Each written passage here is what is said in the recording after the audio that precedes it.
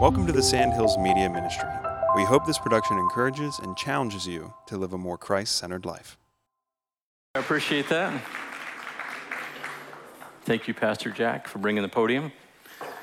What beautiful weather. So, unfortunately, you won't be able to get out of here too early because I'm going to use up every 35 minutes that I have. So let's pray before we get started. Heavenly Father, we just ask that you would open our minds to your word, that we might understand it and know it. And that it simply wouldn't sit there in our brains, but it would penetrate our hearts. That we would see the Lord Jesus Christ in it. And as we see you more clearly, that would change us. And that day by day we'd be conformed to your image. We also pray for the people in Israel, hearing about the war that's been started by Hamas and the cities that have been invaded, hundreds of people that have been killed. And God, we pray that your hands would be on that situation, that you would bring peace, that you bring reconciliation, and Lord, we pray for revival. The heart of man is desperately wicked. And without you, there is no hope. And the people of Israel have so much of your word, and we pray that they would finally have so much of the Savior. We ask this in Jesus' name. Amen. All right. So my mind is there in Israel. It's just a terrible situation. But we're excited. I'm excited this morning to continue on in our study of 1 Samuel. So as we read each of the verses in chapter 22 and unpack the story, we're also going to decipher the story behind the story. And here's what I mean by that. There's one story at the surface, and that's the story of the history of Israel as it transitions into a kingdom led by kings, first King Saul, and then King David. But there's also a story behind the story. And we know this is true. We can look at 1 Samuel this way because Hannah's prophetic poem or prayer in chapter 2, the themes of the book are laid out. So it's not just history, but God is using the story to lay out some crucial spiritual truths. And these are the themes that are laid out in Hannah's poem. 1, God opposes the proud, but exalts the humble. The second one is that despite evil, God is at work to bring about good. And the third one is that there will be a future Messianic king. And this future Messianic king will be God's ideal king who establishes God's ideal kingdom. And of course, we know that this ideal king is Jesus. Amen. These themes are played out through the book as we see Saul's rise to power only to have his character flaws exposed when he disobeys God. In contrast, God raises up David, a humble shepherd who trusts God. As the story progresses, we see these two characters in increasingly stark contrast. Saul slips into madness as David begins to learn to show us what it is to walk by faith. And in this story, David becomes a kind of forerunner of Christ who foreshadows who the Messiah will be in his character and actions. Not that David is perfect, we know that, but he was a good king who does give us an early picture of the perfect kingdom come. So in that way, David teaches us what it is to walk by faith. And so what does it mean to walk by faith? It means that we believe that God is working for our good even when we can't see it. It means we faithfully serve God with what we've been given. It means that we treasure his word. It means that we turn to him no matter what the circumstances are. It means that we learn to see the world and people the way that he does. It means that we choose righteousness over sin, and it means we live our lives not for our pleasure, but for his glory. And that's what I want us to see today in 1 Samuel 22.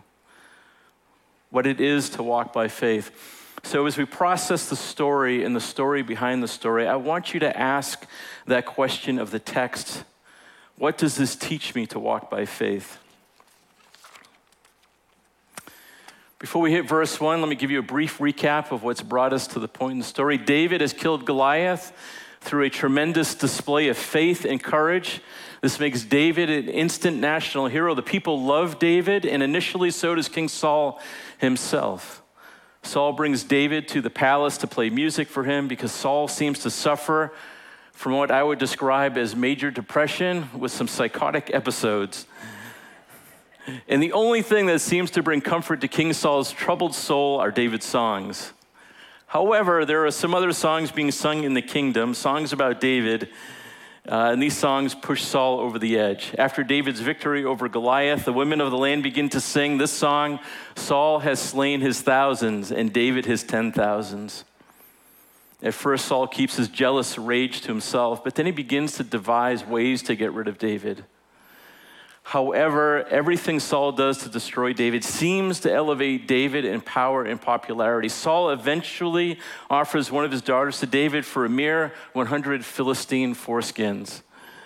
Instead of getting himself killed, though, David kills 200 Philistines, gains a wife who loves him more than her father, and further admiration and respect from everybody but Saul. Then Saul's envy becomes public. He gives orders to his son Jonathan and all his servants that David is to be put to death. So Saul sends men to arrest David in his own home, but his efforts are foiled largely by his own daughter Michal. From this point on, David keeps his distance from Saul, turning first to Samuel and then to Jonathan. It quickly becomes evident to David that there isn't going to be any reconciliation with Saul. He must flee and become a fugitive. And so David flees first to Nob, where he lies to Ahimelech, the priest, to get his assistance. David is given the showbread and Goliath's sword. David then flees to the Philistine city of Gath, the hometown of Goliath. This proves to be a very bad decision on David's part because the song that everyone has been singing is that David has slain tens of thousands of Philistines. And so to get out of that mess, David pretends to be crazy. He scribbles on the doors of the city gate and lets saliva run down his beard. And that brings us to verse 1 of chapter 22, which says, So David left Gath and took refuge in the cave of Adullam. So I have some experience in being in caves, and one of those experiences was in a cave that I explored in Africa. There's a picture on the screen for you. And this is a cave in remote western Kenya near the border with Uganda. It's on the side of a mountain called Mount Elgon. It's right near Katoom Cave. I can see some of you Googling right now. So I'm there with one of the locals as a guide. Animals and people would go to the cave as a place of refuge to find shelter from weather or enemies. And one of the cool things I found out about that cave is that there are salt deposits on the walls of the cave. And since it's hard to find salt in nature and animals need it, elephants would travel to the cave and lick the salt off of the walls. I didn't see any elephants when I was there, but I did see some other wildlife in that cave. Lots and lots of bats. And so there's a picture of a bat right there. And interestingly, when I got back to Nairobi, that's the capital and big city of Kenya, I told some of my African friends about being in that cave. They told me, yeah, we know that cave. That's where Ebola came from. Yeah, I almost wet my pants right there in Kenya. Because Ebola is that viral disease where you bleed out of your pores and then you usually die. They made a movie about it called Outbreak. However, I did some research, and that cave was not the cave where Ebola came from. That cave was about 20 miles to the north. However, in this cave, there was something called Marburg hemorrhagic fever. And it is the same thing as Ebola. It looks the same. The only thing is more deadly. And so that's the cave I was in exploring. I have other pictures where I'm covered with all of the stuff in the cave. But thankfully, I didn't contract it. And don't worry, I've lived this long, so I'm probably not contagious. So I know none of you want to see me after the service. So what I did discover that relates to our story is that caves may be a place of refuge, but they're not a place you want to stay for long. They're a good place to hide, but not good places to live. And I wonder how David felt being in that cave in Adullam. And I wonder this because being in a cave was probably not the program that David had envisioned when Samuel had anointed him to be king over Israel. Kings live in palaces. They have servants. They eat great food. They enjoy all the luxuries that life can bring. And up to recently, David has spent a lot of time in the king's palace playing music for Saul. He had boldly stood up to a giant with faith and courage, and now he's on the run. He couldn't go back to his house. He couldn't go back to the palace. He couldn't go back to Samuel. He couldn't go back to Jonathan. He couldn't go back to the house of the Lord, and he couldn't go back to the ungodly Philistines. Saul's agents were looking for him in all of those places. However, he could go to a humble cage humble cave and find refuge. I don't know about you, but if I were holed up in a cave trying to save my life from a madman and his army, and if it seemed as if God had promised me something which he was not delivering, probably the last thing I'd do would be to write praise songs. But David did do this. He wrote 2 psalms about his experience in that cave, which the Spirit included in the scripture for our benefit. The first one is Psalm 142, and he gives us great insight into what David was feeling when he was in that cave. So the title of Psalm 142 says, when David was in the cave, a prayer. And it says, I cry aloud to the Lord, I plead aloud to the Lord for mercy. I pour out my complaint before him, I reveal my trouble to him. Although my spirit is weak within me, you know my way. Along this path I travel, they have hidden a trap for me. Look to the right and see, no one stands up for me. There is no refuge for me, no one cares about me. I cry to you, Lord. I say, you are my shelter, my portion in the land of the living. Listen to my cry, for I am very weak. Rescue me from those who pursue me, for they are too strong for me. Free me from prison so that I can praise your name. The righteous will gather around me because you deal generously with me. What do you hear in those words?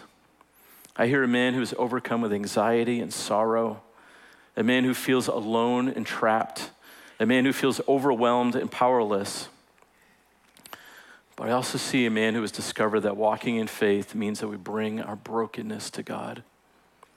Sometimes when I'm going through a difficult time, and maybe you are the same way, I find myself trying to stuff and minimize my despair, my distress, and my sorrow under a blanket of spirituality. I say to myself that if I had more faith, if I trusted God more, I wouldn't feel so overwhelmed and I wouldn't feel so powerless. Yet in the example of David, we find something so critical about our relationship with Christ. It's the recognition that the path to greater faith comes as we honestly see all of our struggle, pain, and distress, and then bring it to him, the Lord, recognizing that he is really the only one who can heal us and make us whole. In this world, broken things are despised and thrown out. Anything we no longer need, we throw away. Damaged goods are rejected, and that often includes people. To us, broken things are despised as worthless, but God can take what has been broken and remake it into something beautiful, something that he can use for his glory. Amen? And there is something about reaching a breaking point that causes us to seek the Lord more sincerely. Broken things and broken people are the result of sin, either because we are caught in the consequences of our own self-destructive choices or because we are the victim of someone else's. Yet God sent his son, who was without sin, to be broken so that we might be healed. On the night before he died, Jesus broke bread and said, "This is my body, which is broken for you." Jesus went all the way to the cross to die so that we can live. His death has made it possible for broken, sinful humanity to be reconciled to God and to be healed. In that cave, David came to a turning point in his life. I don't know if you saw it in the recent chapters we've been studying, but David was moving from a man showing great faith and courage to someone who was beginning to make some bad choices. In the past, when David faced Goliath, he remembered how God had delivered him, and he courageously challenged Goliath, the Philistine, saying that God does not deliver by sword or spear.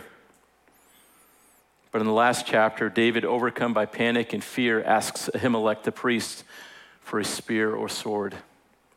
He jumps at the opportunity to take Goliath's sword, declaring it to be a weapon without comparison, and then goes to Gath and Philistia to seek security from his enemies. David is obviously walking by sight, not faith, and trusting in his own strength at this point.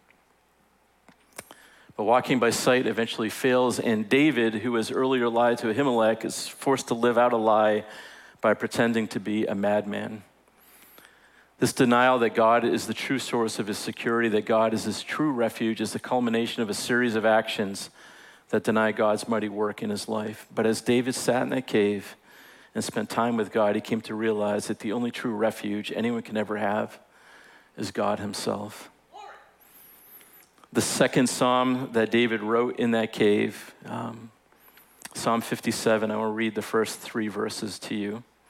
He says, "Be gracious to me, God, be gracious to me, for I take refuge in you. I will seek refuge in the shadow of your wings until danger passes.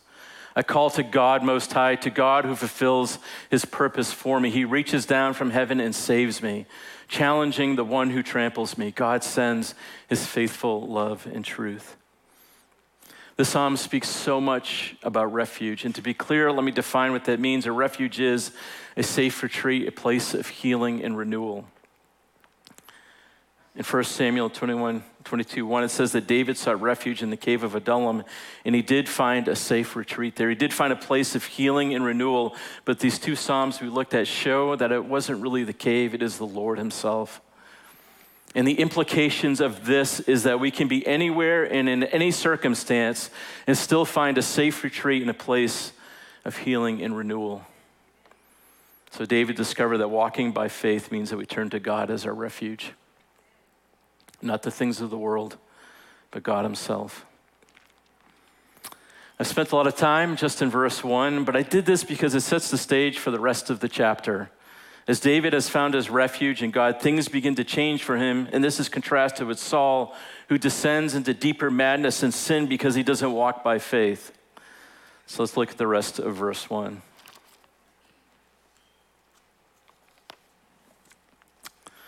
It reads, "When David's brothers and his father's whole family heard, they went down and joined him there." And this is a precious gift from God, because previously all David had was trouble and persecution from his father and his brothers. Now they join him at the cave, and I wonder if this is part of an answer to David's prayer for rescue. God sends him, his family, so that he won't be anxious about their situation, and they can support one another. Some others now join David as well. Verse 2 says, "In addition, every man who is desperate in debt or discontented rallied around him, and he became their leader. About 400 men were with him." And I would expect that the envy that consumed Saul and the single-mindedness to kill David has led him to expand his vicious injustice past David and into the rest of the kingdom, causing a wave of desperate and discontented people. And so we see these men making their way to David. In David, they find hope. Becoming outlaws against the evil king, it seems natural that they would seek out Saul's rival, David, a hero who honored God and had been cast out like they were. There are many ways in which David foreshadows Jesus, the coming Savior. And we see this here in this passage where David rallies the outcast and the unwanted of Israel. Like David at Adullam, Jesus gathered a band of followers that the world could describe only as riffraff, a bunch of undesirables that the Pharisees derided as tax collectors and sinners. Fishermen such as Peter, James, and John, a tax collector such as Matthew, and nobodies such as Philip, Bartholomew, Thaddeus, and the others, not to mention a train of women led by the once demon-possessed Mary Magdalene, were not the kind of followers who offered access to cultural influence or who wielded worldly power. And yet, because Christ had called, equipped, and empowered them, they began to change the world. Paul said this of the early believers in 1 Corinthians 1:26. "Brothers and sisters, consider your calling. Not many were wise from a human perspective, not many powerful, not many of noble birth. And before long, the wise, powerful, and noble of the world at that time would complain of their inability to stop the dynamic power of Christ at work in his people. In Acts 17:6, they cried out in alarm, 'These men have turned the world upside down.' And as we believers today reflect Christ in the world and we learn to walk by faith, we should begin to see the least of these as incredibly valuable, just as Jesus did, just as David did, and also because for most of us, that's who we were. So walking by faith means that we have a heart for the overlooked and the outcast. But it also means that we don't have to fix ourselves before we come to Jesus. In Revelation 22:17, there's an open invitation to the world, and it says, "Come, let anyone who hears come. Let the one who is thirsty come. Let the one who desires take the water of life freely." In these and other verses, the clear implication is that though we are sinners, God desires us to come to him as we are so that he can cleanse us. So the invitation is to come as you are, but the amazing power and promise of God is that he won't let you stay that way. As you turn from your sin and turn toward him, he will transform and renew you. I What a beautiful truth that is in the scriptures. That gives us so much hope. Verse 3. From there, David went to Mizpah of Moab, where he said to the king of Moab, "Please let my father and mother stay with you until I know what God will do for me." So David wanted his parents to be safe, whatever battles he may face in the future. And so he took his parents to Moab. This is an interesting choice because this is directly across the country where he was in the cave in Adullam. And it's also, Moab is it's a different country with unbelievers in it. But he probably went there because he has a family connection there. He has a great-grandmother. Do you know who his great-grandmother was? Ruth, the Moabite. And so maybe because of that, he took him there. And so he brings comfort to his family in that way. David also says something interesting in this verse. He says, "Until I know what God will do for me." So David doesn't know the whole story. He doesn't have the full plan from God. He knew he was called and anointed to be the next king of Israel, but he had no idea how God would get him there. David had to trust and obey when he didn't know God's specific plan. So there's some observations I want to make about discerning the will of God. First is that for believers today, we have the Holy Spirit within us to guide us. So the process for us doesn't involve finding a priest and using an ephod like it did in David's day. Secondly, Romans 12:2 says, "Do not be conformed to this world, but be transformed by the renewal of your mind, that by testing you may discern what is the will of God, what is good and acceptable and perfect." So if we fill our minds with worldly things, if we constantly consume inappropriate movies, songs, words, and images, we're going to have a hard time discerning the will of God, and also a difficult time, I think, walking by faith. We renew our minds by having his word fill our thoughts. I love Philippians 4:8. It says, "Finally, brothers, whatever is true, whatever is noble, whatever is right, whatever is pure, whatever is lovely, whatever is admirable, if anything is excellent or praiseworthy, think about such things." And we have that in our mind. It is so much more easy to see what God requires of us, what he asks of us, and how to follow him. One last word about knowing and doing God's will is this. We can certainly ask God what to do in a specific situation. We can ask him whether we should take a job or not take a job, whether we should marry someone or not marry someone. And he may give us an answer for that specific question, but the majority of how the Bible approaches this is that as our minds are renewed, we gain wisdom and understand what God values, and then we apply that to the situation. So in the case of a job, in the absence of clear direction from the Lord, we ask if it would be wise to take the job. And secondly, does it violate any of the principles found in Scripture? And if it is wise and doesn't violate Scripture, then you take the job. So if we do that, we don't need to agonize over missing God's will. And I hope that brings you some clarity. That could be a whole sermon. Verse 4, "So he left them in the care of the king of Moab, and they stayed with him the whole time David was in the stronghold. Then the prophet Gad said to David, 'Don't stay in the stronghold. Leave and return to the land of Judah.' So David left and went to the forest of Hereth." I love how David at this point hears the word of God and immediately responds.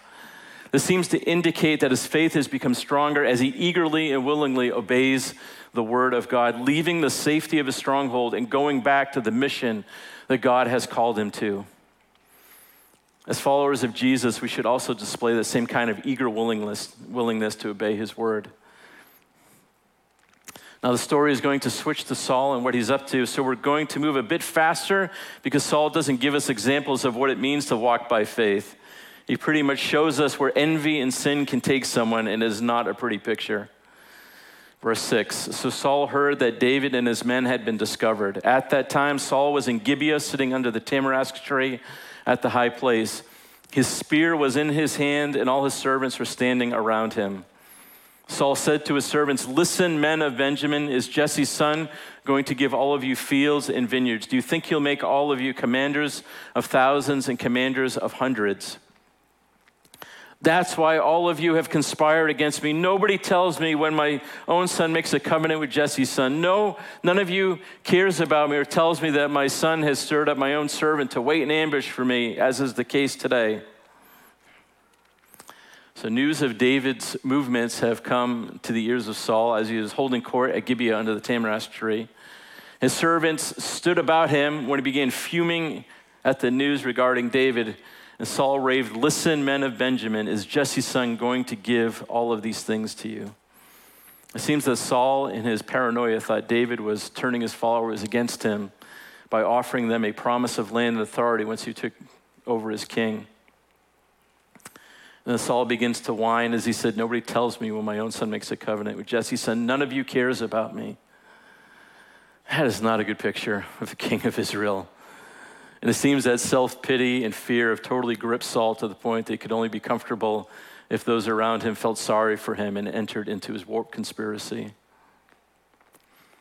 Most people who find themselves in service to a ruler like that are frightened by that kind of wild accusation, and he's making that accusation against his men around him. But some see it as a golden opportunity, as did Doeg the Edomite, who now comes onto the scene. David had written a whole psalm about him. I don't have time to go through it, but it's interesting to look at that. So verse 9, then Doeg the Edomite, who was in charge of Saul's servants, answered, "I saw Jesse's son come to Ahimelech, son of Ahitub at Nob. And Ahimelech inquired of the Lord for him and gave him provisions. He also gave him the sword of Goliath the Philistine." So the last time we saw Doeg was in chapter 21, where he was in Nob at the tabernacle at the same time that David was there with Ahimelech. And so Doeg implicates the priest Ahimelech as David's accomplice. And Doeg was more than an ambitious man looking to promote himself. He also knew how to divert Saul's anger and suspicion from himself to the priests. I really dislike guys like Doeg. Sometimes it seems though like there's no shortage of people who stand behind the person in charge and selfishly manipulate them, just as he did. Does that seem like there are a lot of those people in the world? Verse 11, the king sent messengers to summon the priest Ahimelech, son of Ahitub, and his father's whole family, who were priests in Nob. All of them came to the king. So they get summoned by the king, and they bring everybody, because this is probably going to be a good thing, to be in the palace before the king. And they know that they're priests of the Lord, and they've been doing the service with dedication. So they walk into the situation, and Saul asked him, Saul said, "Listen, son of Ahitub." And then he responds, "I'm at your service, my lord," he said. Saul asked him, "Why did you and Jesse's son," it's kind of a term of derision, "conspire against me? You gave him bread and a sword and inquired of God for him so he could rise up against me and wait in ambush, as is the case today." Which of course is not true at all. David doesn't want to ambush the king, and over again, he honors the king as God's anointed. But this is where Saul has gone. Ahimelech replied to the king, "Who among all your servants is as faithful as David? He is the king's son-in-law, captain of your bodyguard, and honored in your house. Was today the first time I inquired of God for him? Of course not. Please don't let the king make an accusation against your servant or any of my father's family, for your servant didn't have any idea about all this." But the king said, "You will die, Ahimelech, you and your father's whole family." What a response. Notice that Saul is angry with Ahimelech simply for performing his function as God's servant. And Ahimelech's answer reveals his innocence in ministering to David. Now, it might be possible that the priest sincerely did not realize that David was out of favor with the king. Or maybe, alternatively, the priest may have been simply courageously confronting Saul over his well-known injustice to David. What is true is that confronting sin is part of the job for those called to communicate God's word. 2 Corinthians 4:2 says this, "Instead, we have renounced secret and shameful things, not acting deceitfully or distorting the word of God, but commending ourselves before God to everyone's conscience by an open display of the truth." In this instance, it's not David who gives us an example of what it means to walk by faith. It's now Ahimelech as he stands before a powerful and dangerous man, boldly proclaiming the truth. Ahimelech clearly unmasks Saul's unjust malice toward David. It was precisely because Ahimelech's reply was so noble and true that it drove Saul into a murderous rage. Ahimelech teaches us something difficult. He teaches us that walking by faith means that we proclaim the truth. Sometimes this is difficult because people don't want to hear the truth. They're either comfortable or trapped within their lies. But church, God calls us to speak the truth in love. And he does this because it's the truth that shows our desperate need for a Savior. It's only through the truth that we can be healed and reconciled to God. So speaking the truth is the most loving thing that you can do for someone. There's so much more I'd like to say about this, but we're going to move on to verse 17. Then the king ordered the guards standing by him, turn and kill the priests of the Lord because they sided with David. For they knew he was fleeing, but they didn't tell me. But the king's servants would not lift a hand to execute the priests of the Lord. So the king said to Doeg, go and execute the priests. So Doeg the Edomite went and executed the priests himself. On that day he killed 85 men who wore linen ephods. But he's not done. He also struck down Nob, the city of priests, with the sword, both men and women, infants and nursing babies, oxen, donkeys, and sheep. Proverbs 14:30 says, a heart at peace gives life to the body, but envy rots the bones.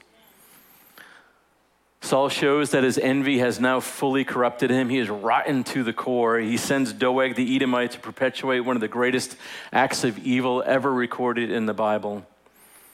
And it's interesting that years earlier, Saul had not been able to bring himself to slay the evil Amalekites and their cattle. Now he, through Doeg, obliterates all of the priests and everyone in that town. And you'll also notice that Saul calls the priests of the Lord. So he recognizes that these men were specifically set apart for God's service. So this verse implies that Saul was really getting back at the Lord himself as his enemy. That's a very dangerous game. And some would say that by doing this, Saul is one of the early antichrists mentioned by the Apostle John in 1 John 1:18. So can we learn anything from Saul? I think we can, and it's that walking by faith means that we find our satisfaction and significance in Christ. As I read about Saul, I get to sense from him that he's never satisfied with his position or his wealth, and he feels insignificant compared to David. Do you get that impression from him too? Yeah.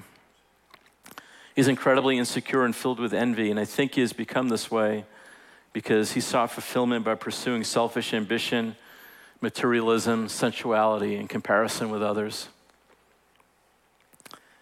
Sadly, I think as believers, we might often do the same. Envy makes it on God's top 10 list, right? It's part of the 10 Commandments. Do not covet. So it's something humans have an inclination for. And Saul's story is really a cautionary tale that shows us where allowing envy can lead us, where turning our back on God can lead us. And his story should drive us away from following in his footsteps and drive us to Christ as the source of our satisfaction and significance. Verse 20. However, one of the sons of Ahimelech, son of Ahitub, escaped. His name was Abiathar, and he fled to David. Abiathar told David that Saul had killed the priests of the Lord. Then David said to Abiathar, I knew that Doeg the Edomite was there that day, and that he was sure to report to Saul, I myself am responsible for the lives of everyone in your father's family. Stay with me, don't be afraid, for the one who wants to take my life wants to take your life. You will be safe with me. So news of the massacre at Nob reached David through the one survivor, Abiathar, the son of the high priest. And now the severity of David's sin of lying to Ahimelech at the tabernacle is brought home with bitter clarity as he acknowledges that he knew Doeg would inform Saul. And now we see the consequences of his lie. Unlike Saul, however, David is someone who owns up to his actions and takes responsibility for what has happened. And in his response, we see David living out his calling as a true anointed king over Israel. He turns away from his personal fears and concerns and embraces his duty to shepherd the people that have come to him. Stay with me, he tells Abiathar, for the one who wants to take my life wants to take your life. You will be safe with me. From this point on in the life of David, he would succeed in being a refuge for Abiathar and many others who sought safety with him. Yet from what we've read today, David himself knew that only the Lord can be our true refuge. And the refuge that David did offer to others was only because he found his refuge in the Lord. And I think that brings us to the final lesson of this story. As you walk by faith in the Lord, stop looking to the world for your security and significance and turn to Christ as your refuge. Let's pray.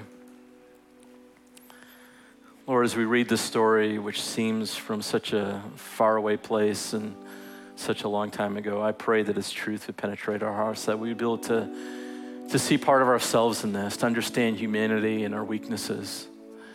But Lord, we are so thankful that we do have a refuge that we can run to, and we pray that as believers in the Lord Jesus Christ, you would be our first love, our first refuge, and our first Lord in all things. We ask this in your name. Amen.